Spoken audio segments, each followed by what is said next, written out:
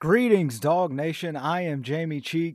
This is A View from the Couch, and it's Saturday in Athens.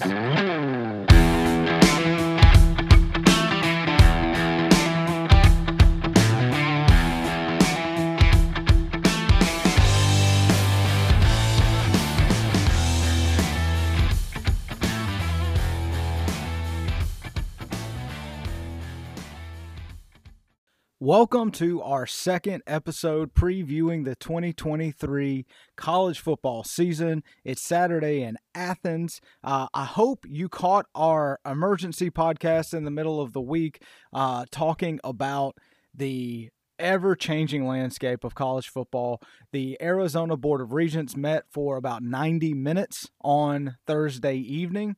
Washington's Board of Regents had a late-called meeting and met until about 1:30 a.m. Eastern Time, so about 10:30 p.m. Pacific Time. No announcements have been made as of yet as to the outcomes of those meetings, but it is being widely reported that the situation has changed maybe just a little bit. Arizona looks pretty much a done deal to the Big 12. It is assumed at this point that Arizona State and Utah are also probably going to be going to the Big 12 starting in 2024. The change is that while the Big 10 expansion looks like it's happening, it looks like right now it only includes Oregon and Washington. So it'll be very interesting to see, maybe even by the time this comes out on Saturday, if anything has changed with that. So if you didn't catch that episode that dropped on Thursday, go back and take a listen. It's a complicated episode because I really run through a lot of what has happened and how we got here, but I think it's extremely informative. I think a lot of college football fans are going to find themselves kind of tuning in over the next few weeks to get ready for the 2023 season. If you're not a sicko like me, you haven't been thinking about this stuff for weeks and months already. So as the season starts and you start hearing all these things that have happened, that episode will explain a little bit of why we are where we are, and maybe a little bit of a peek of the doomsday scenario of where we might be going. So, again, thank you for being here. Today, we get back to what the plan was, right? So today, we are going to be talking about the Georgia Bulldogs. We're going to talk about the new faces that are going to have an impact on the 2023 version of our Dogs. And then in the second part of the show, appropriately, we are going to preview the Pac-12. So that'll be fun and interesting, and what could end up being the last Pac-12 preview that ever gets done on the show, as it seems, at least at this point, more than likely that the Pac-12, their days are numbered. So, you know, this preview, or 2020, or the new faces pod, as I usually like to call it, it's usually one of the ones I like the most. I don't follow recruiting, but what I do follow pretty closely is spring practice and fall, summer workouts, and then the beginning of fall camp. And it's always very fun, or it has been in the past, very fun to look and see, okay, which freshmen can we expect to come in and make a huge impact in the upcoming season. So if you've been following for a while, even back to the days of the blog, I don't take credit for Nick Chubb, but I told everybody about Nick Chubb before Nick Chubb was Nick Chubb.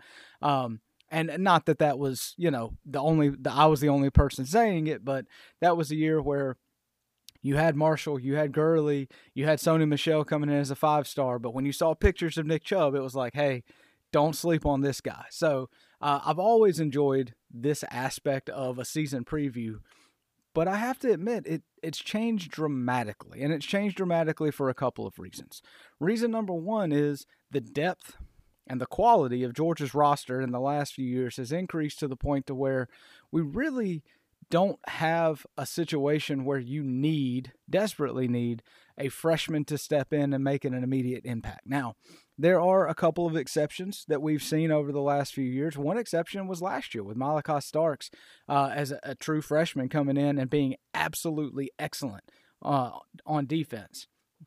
There is one person we'll talk about in the pod today where Georgia needs a freshman to step in, and from all reports, they're going to have a freshman step in and play a very critical role from the very beginning.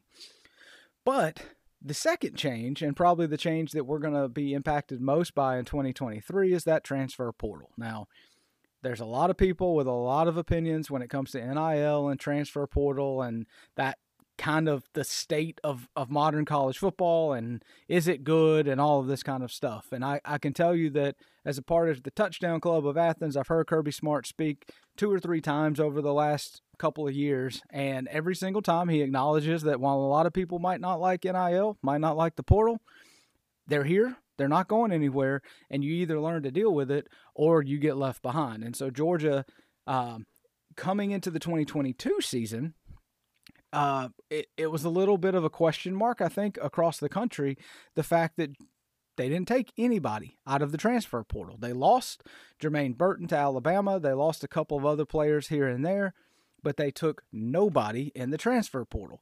Now, as the season progressed last year, it hit people that the reason why is because Kirby didn't feel like he had any holes, and last year's team went 15-0 and won the national championship, so I guess he was right. Coming into this season, the transfer portal has been used, and it's been used in a very specific place. So we're going to start with the 2 guys that I think are most likely to make a very significant impact from day one, and that is 2 wide receivers that were taken out of the portal. First, Dominic Lovett. He's a junior who transferred from Missouri last year. He had 56 catches, 846 yards. That's 15 yards per carry average, or per catch average, and 3 touchdowns. When asked about Lovett and the loss of Lovett at SEC Media Days, the Missouri head coach, whose name has just went out of my head, so we're just going to keep rolling, the Missouri head coach said, well, you can't replace him. And from a talent standpoint, not necessarily from a yard standpoint, but from a talent standpoint, Lovett was the best wide receiver at Missouri last year. So Georgia went out in the conference and got somebody that they played last year, right? And brought them in to fill a very specific need on the offensive side of the ball. Now, Georgia doubled down at that position because they also went over to Mississippi State, yet another team that they played last year, and got third-year player Ra Thomas out of Mississippi State. Last year, 44 catches, 626 yards, 14 yards per catch, 7 touchdowns. Now, a little bit of an asterisk spot beside that. That is the Mike Leach offense. So he was obviously throwing the ball like crazy. But in 2 seasons with Mississippi State, Ra Thomas, 12 touchdowns. So these are 2 guys that, as we see the season starting, and we all have recognized, I've talked about on the first episode, the beginning part of this schedule is super, super soft.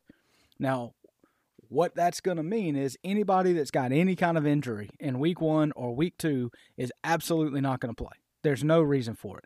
Georgia could run Gunnar Stockton, who is the presumed third-string quarterback at this point. Run Gunnar Stockton out there with whatever other 10 guys you can find standing around the sidelines, and they can win the first 2 games of this season without playing anybody important, okay? So everything's going to be leading up to week 3 when Georgia hosts South Carolina. So I don't want to tell you that the first game, the two of the 3 starting wide receivers are going to be Dominic Lovett and Ra Thomas. But I can tell you that these 2 guys, along with Lab McConkey, are going to lead Georgia from a receiver standpoint this year. These are the guys. They did not go out and get these guys to be depth pieces.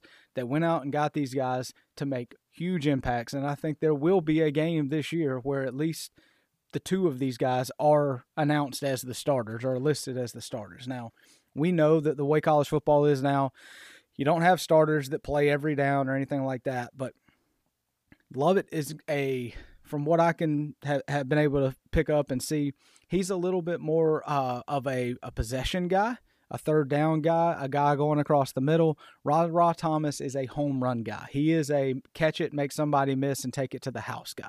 So both of those things, obviously extremely critical at different points in the game, but I think both of these guys are going to have huge impacts this year.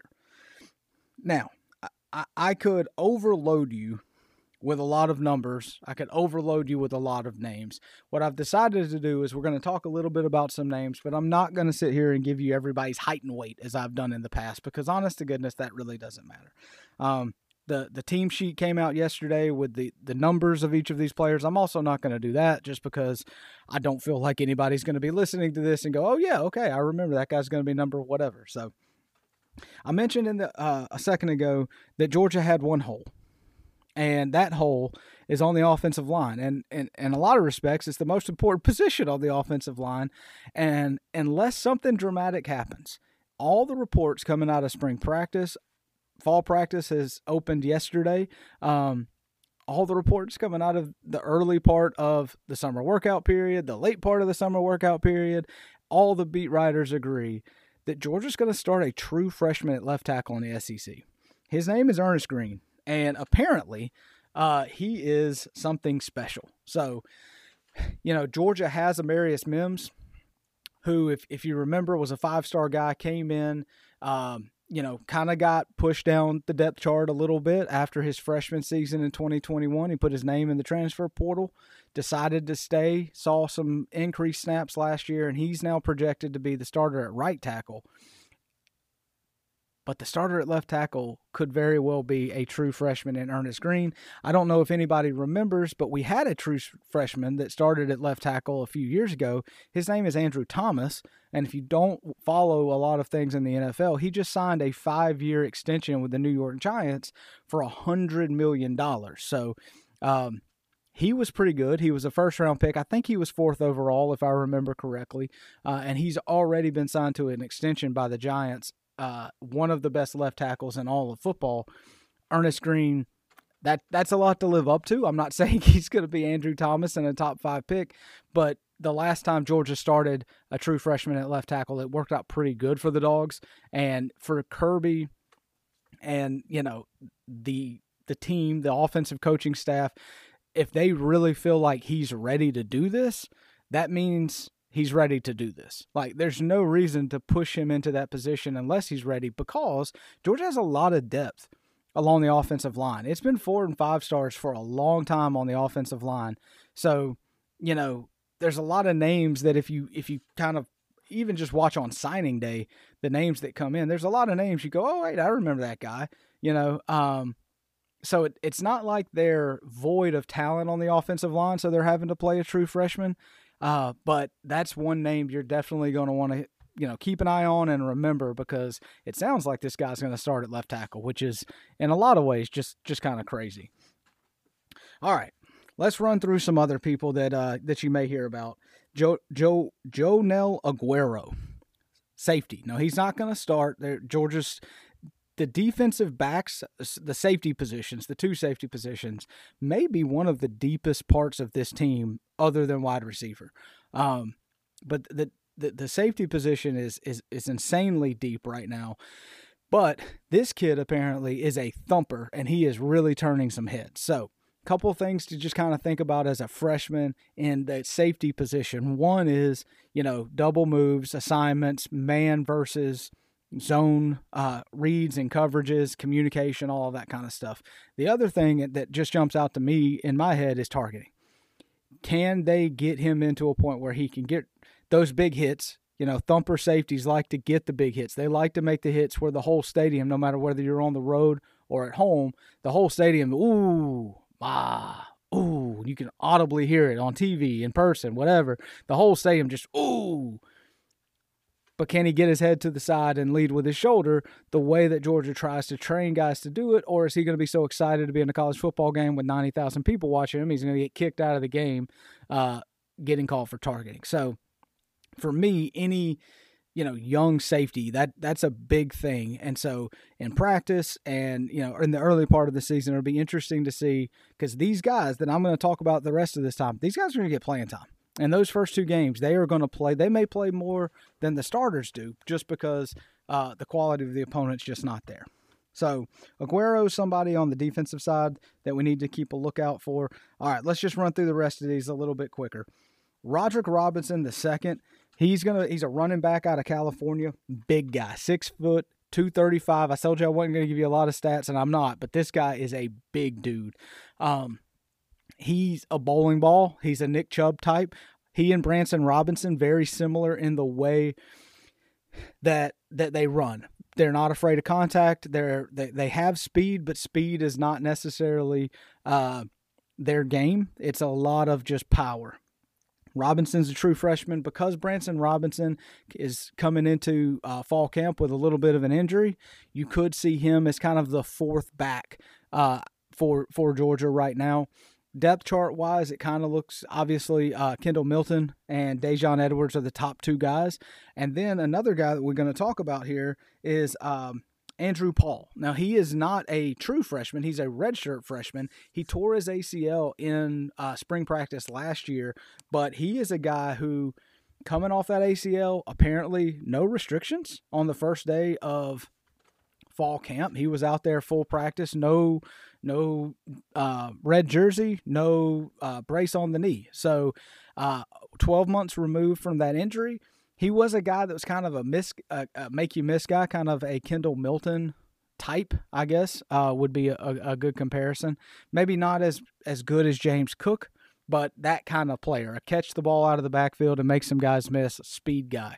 Robinson's different, but those backs, three very young backs that we have behind Milton and Edwards, who are the two guys that are going to be, they're both seniors. It's their last year. And then you kind of have a drop-off as far as experience goes to these younger guys, Roderick Robinson and Andrew Paul. So a couple of running backs to keep an eye out on. It seems weird. I don't even know how much I believe what I'm hearing.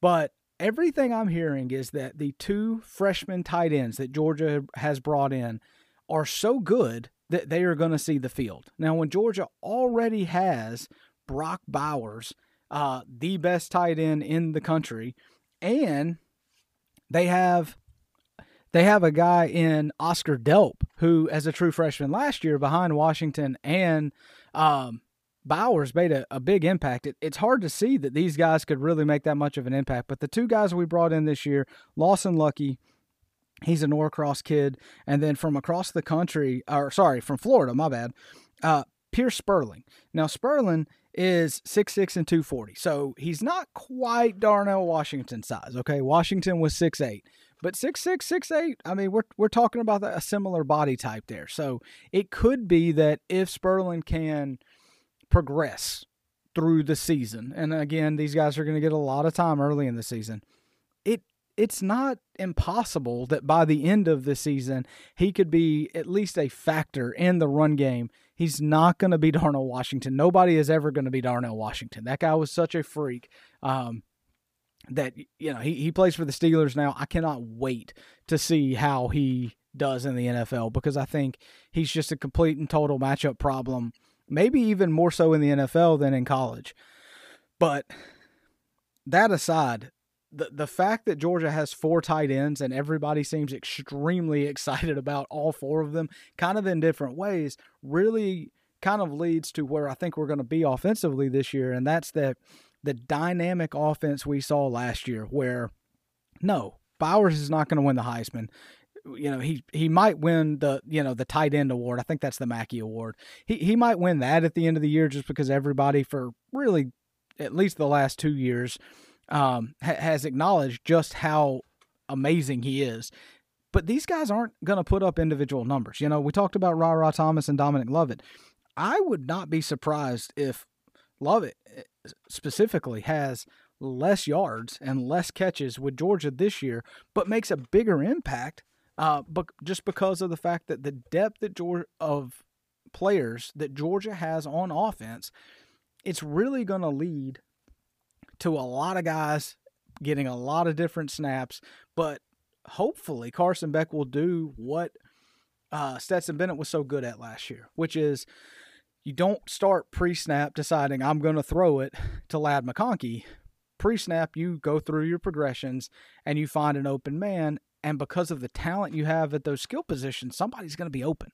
So that's the hope. And the fact that these two tight ends could factor in this year, I think, given the depth that Georgia already has at tight end, speaks a lot to maybe their top end potential. And even if we don't see a lot out of these guys during the season, just know as we move forward, the tight end room, even with the loss of Brock Bowers after this season, the tight end room is going to continue being a very strong piece of this team.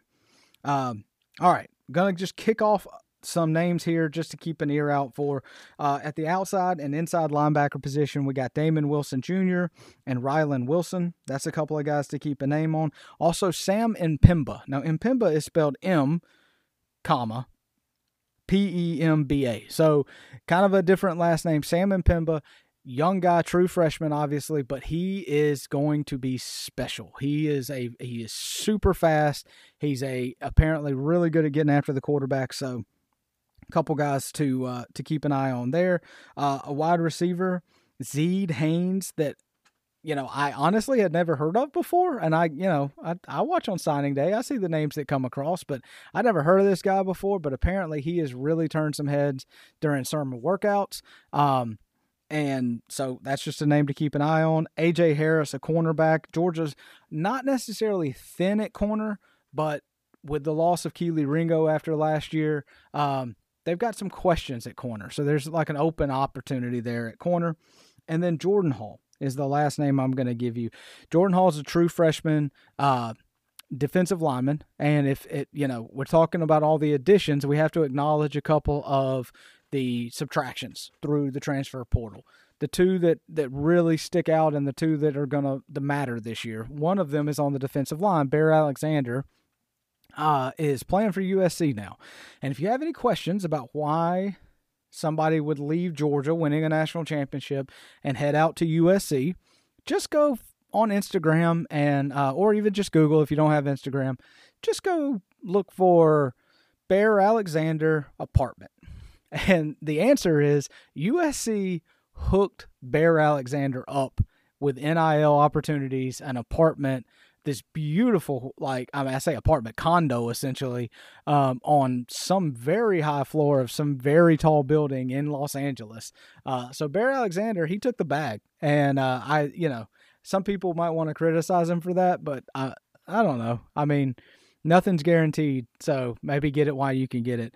The other person that Georgia lost was A.D. Mitchell. And A.D. left because he has a daughter, and she lives in Texas, and so he transferred to Texas. I'm sure there was some NIL consideration there as well, but I don't think you can criticize a man too much for moving closer to his child. So those were the two big losses. So we talked about the additions at wide receiver that Georgia's make to try to overcome the loss of A.D. Mitchell. But I think Jordan Hall, as the season progresses, apparently could be a guy, much like Bear Alexander himself did last year, who kind of made more of an impact in the second half of the season than he did the first. So that's where we'll leave it. We're going to take a quick break and come back, and we're going to talk Pac-12 preview.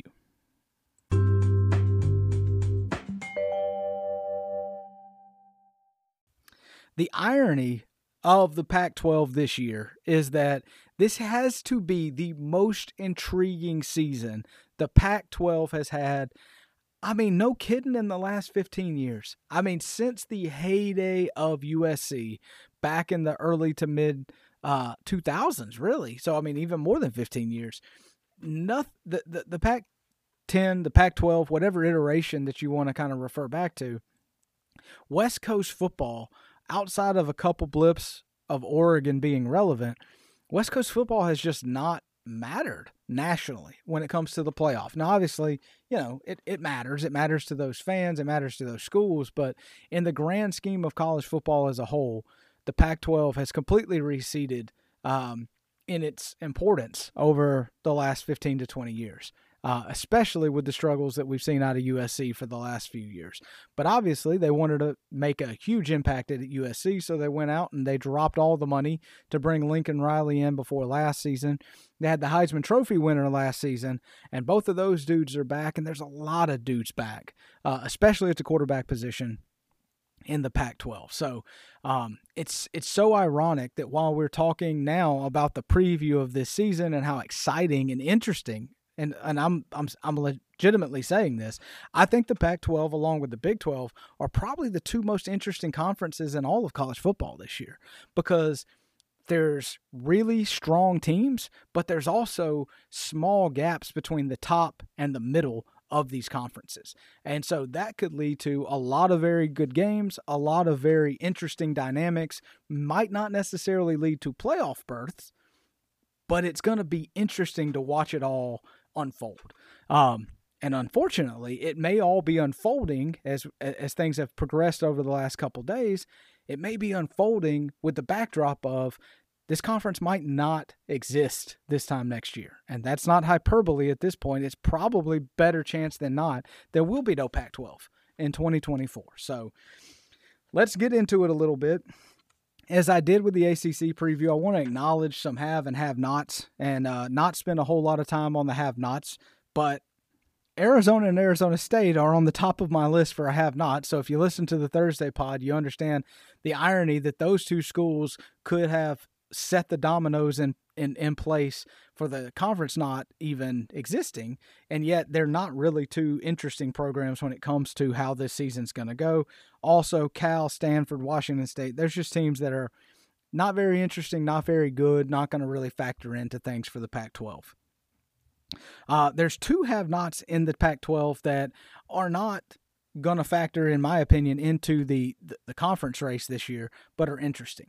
UCLA, Chip Kelly's there. They have some talent. There was in on some guys that Georgia ended up getting, especially from a running back standpoint.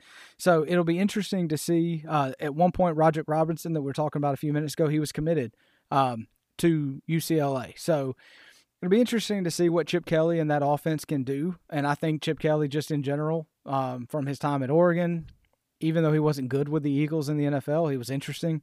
So I think it's always interesting. But maybe the most interesting bad team in America this year, not maybe, absolutely the most interesting bad team in America is going to be Colorado.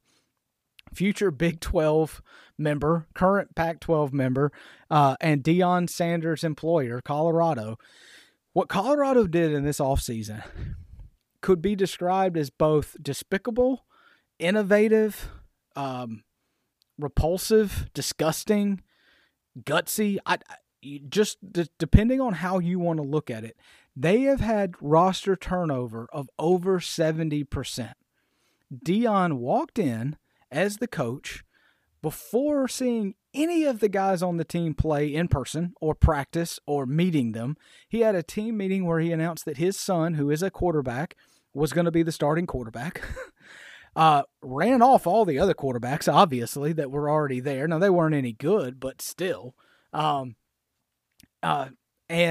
immediately started changing the culture at Colorado in a way that led to a complete mass exodus. So whether he directly let people know, hey, you don't have a spot here, you need to go find somewhere else to be, which is what a lot of the reports have been, or if he just kind of set a tone and some guys were like, yeah, this ain't what I signed up for, I'm out. The fact that 70% of this roster, somewhere close to 80 players that were on the roster last year, obviously 85 scholarships, so not all the scholarship guys, but the people that dressed out for Colorado last year, around 80 of the 110, 15-ish that would have dressed out for home games, 80 of those dudes are not on this roster anymore. Now, he has some players. Jaden Hunter followed him from Jackson State, who was the number one player in the country a couple of years ago. He's apparently going to play both ways. That makes sense. Colorado needs people that can play one way, so if you got somebody that could possibly play two ways, you might as well let him. Cornerback, wide receiver. Like I said, Shabir Sanders, it's going to be interesting. He was good at Jackson State. He was named starter by his daddy before the season even started, before fall or spring practice even started. It'll be interesting to see what he does against a higher level of talent in the Pac-12.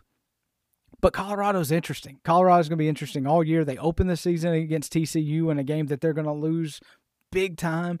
But even in losses, Deion, his personality, his effect on that program, what he can do with a little bit more talent at a Power 5 school, it's just going to be one of the more compelling things to kind of keep an eye on throughout this season. And there's no other team that's going to miss a bowl game that's going to get talked about more, going to get watched more, and going to get thought about more than Colorado. But Colorado's going to suck this year. I mean, really, really suck. They may sneak up on somebody in the Pac-12, but they could go and win somewhere between 2 and 4 games this year and not necessarily underachieve, and yet be one of the most interesting teams in the nation because of their coach and because of the dynamics of how he handled things coming into that job. So, man, I actually talked a little bit more about Colorado than I thought it would. So definitely a have not, probably one of the have nottest that you could ever have, but definitely interesting.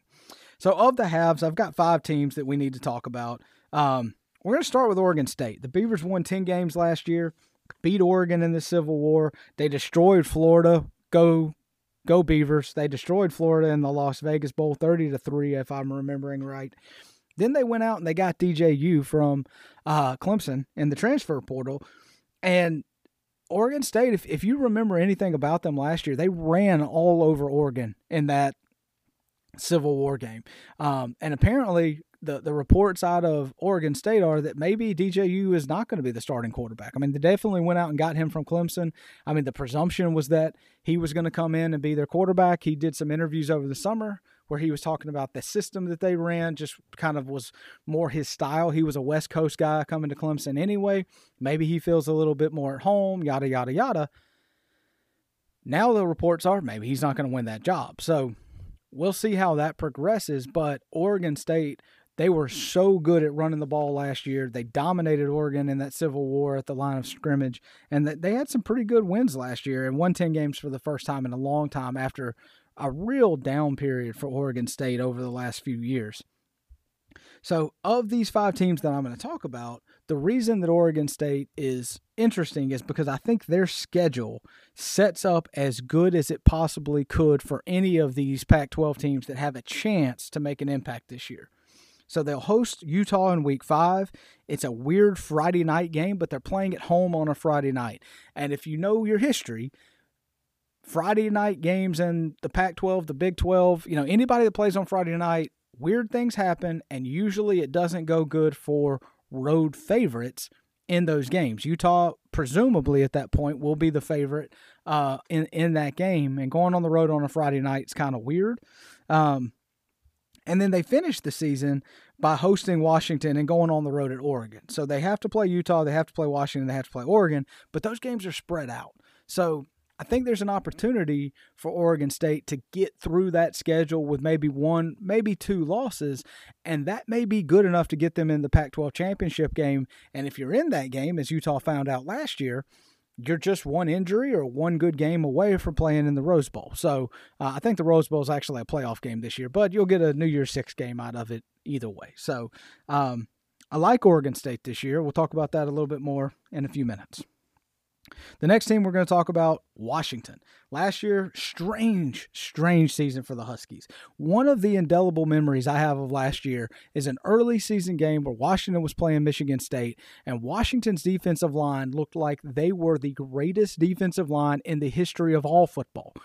Not just college football, all football that has ever played. They were insane. That game was played, I think it was played in Seattle, but the crowd was going crazy, and their defense just looked absolutely unstoppable. They mauled Michigan State that day, but then they turned around and lost 2 straight games to Arizona State and UCLA by combined 15 points. So as good as the defense looked coming off a big win over a ranked Michigan State team at that time, then they lost inexplicably to Arizona State. And UCLA was solid last year, but to turn around and lose back-to-back games after that performance was shocking. Then they ran the table. They beat Oregon State at home. They went on the road. They upset Oregon, and they beat Texas in the Alamo Bowl and ended up 11-2 and ranked in the top 10 of the AP poll. So when you kind of look back at it from last year's perspective, Washington is 1 game, okay? Like I said, UCLA wasn't terrible last year, so let's pick Arizona State. If Washington beat Arizona State last year, they would have been in the Pac-12 championship game playing Caleb Williams and USC. If they win that game, Washington is maybe in the playoff. I mean, I don't know. Would they have taken Washington over Ohio State at that point after we see the way Ohio State played Georgia? Obviously, Ohio State was better than Washington, but that's how close Washington was last year from having a very, very special season. The good news is Michael Penix Jr. back this year. The bad news is, in my opinion, their schedule is the worst of any of the contenders that we're going to talk about. They open with Boise State. Then they go on the road. They have to return that Michigan State game that was in Seattle last year. Well, now they've got to go play Michigan State in week 3. They host Oregon in mid-October.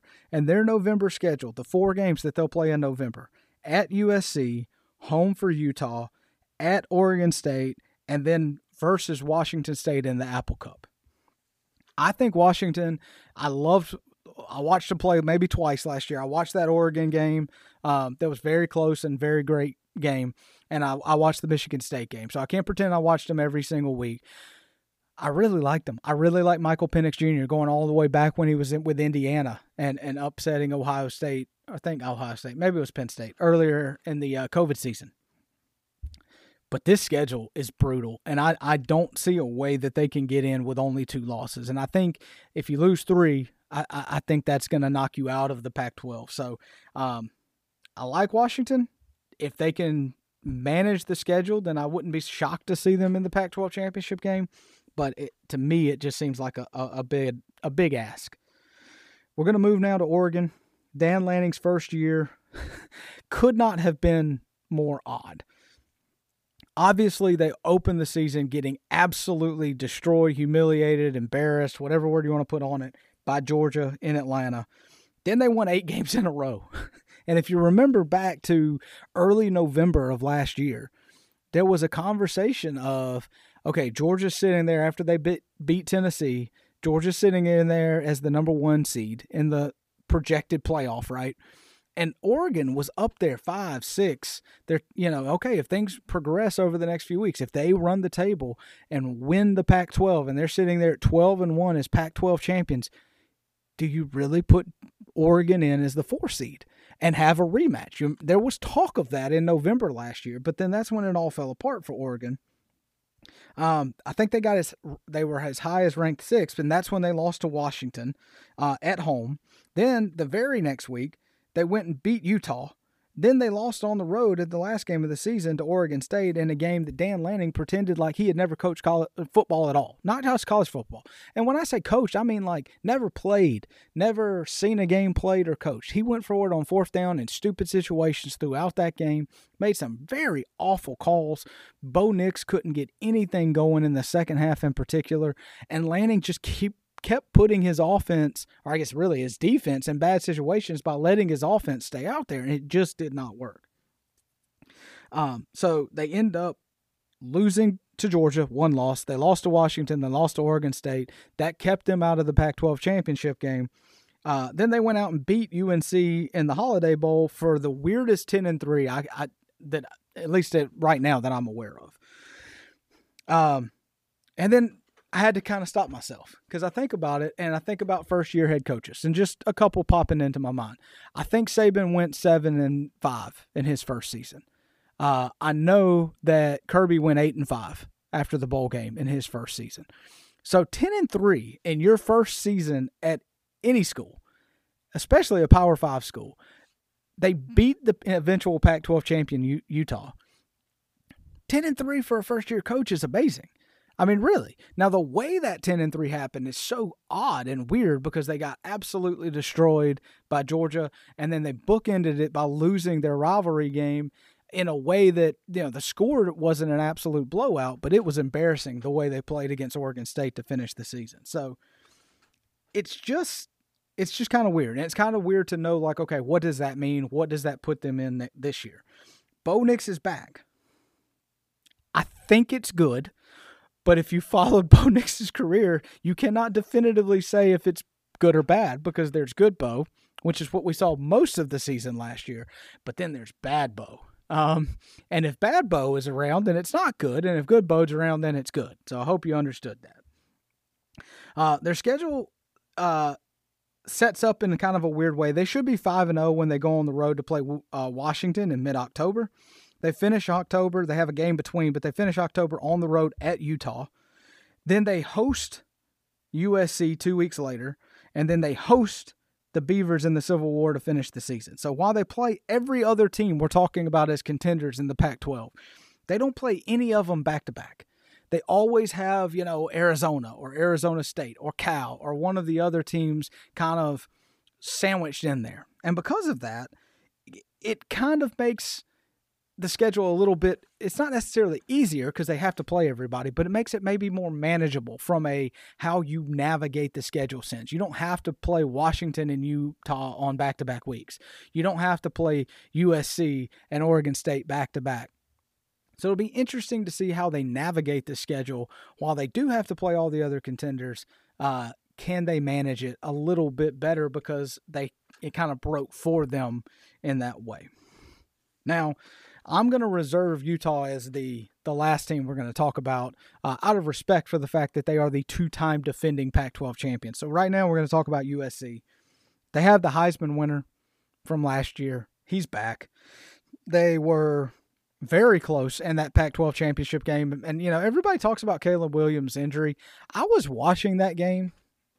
Maybe I'm misremembering it, or maybe everybody is just kind of making up a narrative. Caleb Williams, he was okay before he got injured, but Utah, it wasn't like they were blowing Utah out. Utah was very much in the game. I think Utah was leading, and the assumption was just that, Caleb Williams is a great player, is going to figure out a way to win this game. Well, he got injured. They ended up not winning the game. Utah ended up kind of pulling away there at the end. But a win in that Pac-12 championship game would have, in my opinion, probably put USC in the playoff.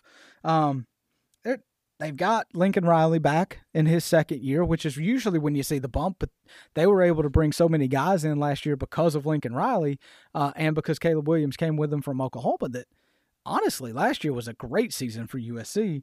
So there's a lot of positive stuff going on, and there was really only one problem last year, and that's that they don't seem to match up with Utah well at all. They lost to them in the regular season. They lost to them in the Pac-12 championship game. Now, everybody's going to put a little asterisk beside both of those. They lost by 1 point, USC did, to Utah in the regular season, and Caleb Williams got hurt in the Pac-12 title game. But if you go back over the last few years, Utah is dominated USC. So, yes, USC probably has the most talent. They should be the favorite in the Pac-12. But if they can't solve the Utah problem, it may put them in a position where they could be a better team, but just styles make fights. Tell Ohio State and Michigan. Like the last 2 years, Michigan has physically dominated a better Ohio State team and beat them 2 straight years this last year in Columbus. So we may be seeing a little bit of that when it comes to the Utah-USC dynamic, because the physical way that Utah likes to play seems to really give USC some problems. So they finished the season last year by losing to Tulane in that crazy Cotton Bowl. So you can kind of throw that out, but you shouldn't, because that was awesome. But coming into this year, USC's got one last chance to win the Pac-12. Now, maybe everybody only has one last chance to win the Pac-12, but they're going to be in the Big Ten starting in 2024. The hype train around USC is going to be huge. I don't know when the AP and the coaches poll come out, but I would imagine that it's going to be a lot today. Or when it comes out, I think USC is going to be very highly ranked, very highly regarded, probably in the top 10. And when you look at their schedule, they are absolutely going to roll into mid-November as an undefeated team. They play Notre Dame on October 14th. That game is already, they're at Notre Dame, so that game is already scheduled for 7:30 on NBC. That game, I would imagine game day will most likely be there, but that is going to be a huge stage for Caleb Williams and USC. They will most likely, after that game, be 7-0, and that's when it gets real, because after going at Notre Dame, they host Utah the very next week, and then they finish the season versus Washington at Oregon, and then they are home away, as if it really matters, against UCLA. Obviously, the returning Heisman Trophy winner Caleb Williams trying to do the thing that nobody's been able to do since Archie Griffin back in, I don't know, a million years ago, and win back-to-back Heisman. USC is going to get a lot of benefit of the doubt this year because they've got the star quarterback, they've got the star coach, they've got LA, and college football is desperate to have a brand like USC matter again, right? So with everything going on in the Pac-12, with everything going on the last year of the 14 playoff, it's been a very long time since anybody from the Pac-12 made the playoff, right? Like you've got two SEC teams making it some years. You had two Big Ten teams making it last year. TCU's made it. USC's never made the playoff. Since it started in 2014, Oregon made it. Washington has made it. The Trojans have never been in the playoff. And it's been rare that the Pac-12 got a team in at all. So it's going to be really interesting to see if they can do it in this last year of the 14 playoff. That leaves the last team to talk about, and again, I felt like I had to put them last just out of a little bit of respect for what they've done in the conference the last 2 years. Utah, two-time defending Pac-12 champions. And I was coming into this kind of making my notes thinking, man, they get no respect, and they don't get any respect. And then I realized as I started kind of looking through their schedule and the last couple of years, maybe why they don't get any respect. So 2022 in particular, so weird. Somehow managed to lose to an absolutely awful Florida team. If you listen to the preview show for week 1 last year, I guaranteed, I bet all your money on the fact that Utah was going to go into the swamp and destroy Florida. Instead, they started the 1 week Anthony Richardson for Heisman campaign. It only lasted a week, but boy, was it loud while it was going. They lost to Florida on the road, a bad Florida team, a really, really bad Florida team to start last season. They won 4 straight, then they lost to UCLA. Then they turned around a week later and beat USC in that thriller we talked about. I think it was 32-31, but I know it was a 1-point game. Then they win 3 more games before losing the second game of the season in conference to Oregon. Then they beat Colorado, and that clinched their spot. And in a tiebreaker scenario with Oregon and Washington, they were the 2-loss team that got to go and play in the Pac-12 championship game where Caleb Williams got hurt, and they beat USC to win the Pac-12. They got to their second consecutive Rose Bowl where they were summarily beaten by Penn State. So you could say it a couple ways. You can say they've won back-to-back conference championships and appeared in 2 straight Rose Bowls. But you can also say they've lost 8 games in the last 2 years. Both of those things are true because of the non-conference losses and the bowl game losses. So they won the conference last year. They had 10 wins, right, with the win in the conference championship game, but their final record was 10-4. It's just odd, and it kind of, like I said to start, it kind of leads you to understand why maybe Utah doesn't get the respect that they should as a team that's gone out there in 2 years in a row and won a Power 5 conference. Well, yes, but then they've also managed to lose games that they probably had no business losing. Not the bowl games. Bowl games you can't count, but that loss to Florida last year, inexplicable. So this year, they host Florida. Now, let's take a second here. They are hosting Florida on August 31st. That's this month. That's in a few weeks. Yes, we are this close, guys.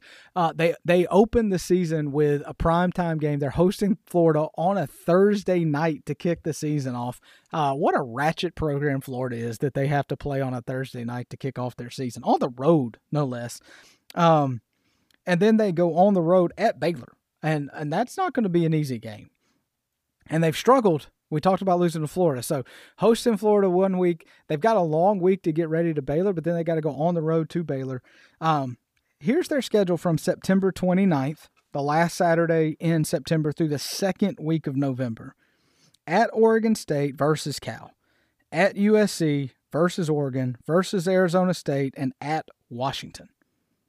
Now, if we are going to say that a 3-loss team is going to win the Pac-12, I put all my money on Utah, but I don't think that's going to happen. I think Utah is going to take a pretty significant step back this year. When you factor in that they are also being talked about this Big 12 move, and there's just a lot that's going to be going on, that schedule, I think they're going to lose to Baylor. for the love of God, I hope they beat Florida. I mean, come on. Florida's not going to be much better this year than they were last year, and they lost Anthony Richardson. I think they should win that opening game, but after that, I would not be shocked to see them lose to all the other teams that I've talked about here in the season with 4 or 5 losses and just kind of have to reset a little bit. Cam Rising is back, their quarterback from last year. He's very good, and he can win them some games. He's also coming off an injury in the spring, and it's not 100% clear if he's going to be full go from the start of the season. So, no disrespect. Well, I guess it is disrespect to Utah, but I don't think they can do it again. My prediction for the Pac-12 is chaos. That really is the prediction. It's going to be so much more entertaining than it's been this year. This year it'll be more entertaining than it's been in so long. I think there's only one team that can make the playoff here, honestly, from a talent standpoint, from a notoriety standpoint. If they're going to make a playoff this year, and what may end up being the last year of the Pac-12, definitely the last year of the 14 playoff, it's got to be USC. If they can navigate this schedule with only one loss and win the Pac-12 championship game, I think USC as a 12-1 Pac-12 champion has a chance.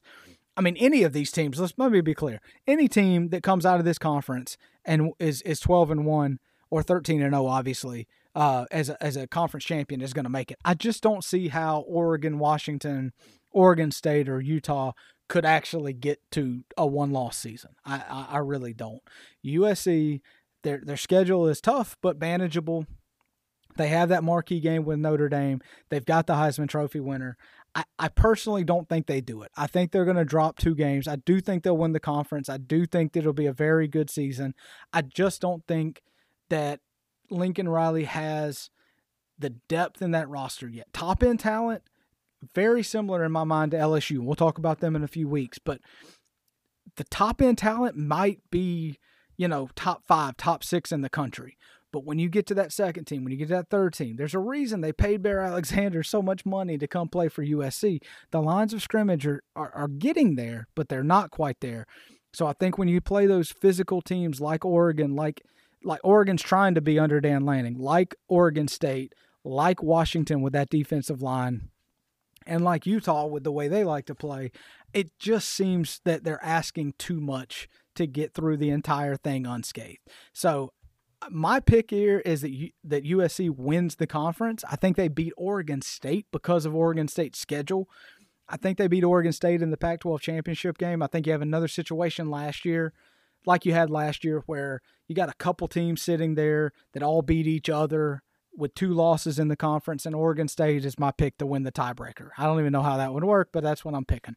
So Oregon State to make the title game, but to lose to USC. USC is the Pac-12 champion. Thank you so much for listening to Saturday in Athens. We will be back next Saturday. We may be back before that, depending on what happens with this crazy realignment situation. But again, I hope you had a wonderful time listening to the podcast this week. I know I had a good time recording it. Thank you so much for listening, and we'll be back next week when it's Saturday in Athens.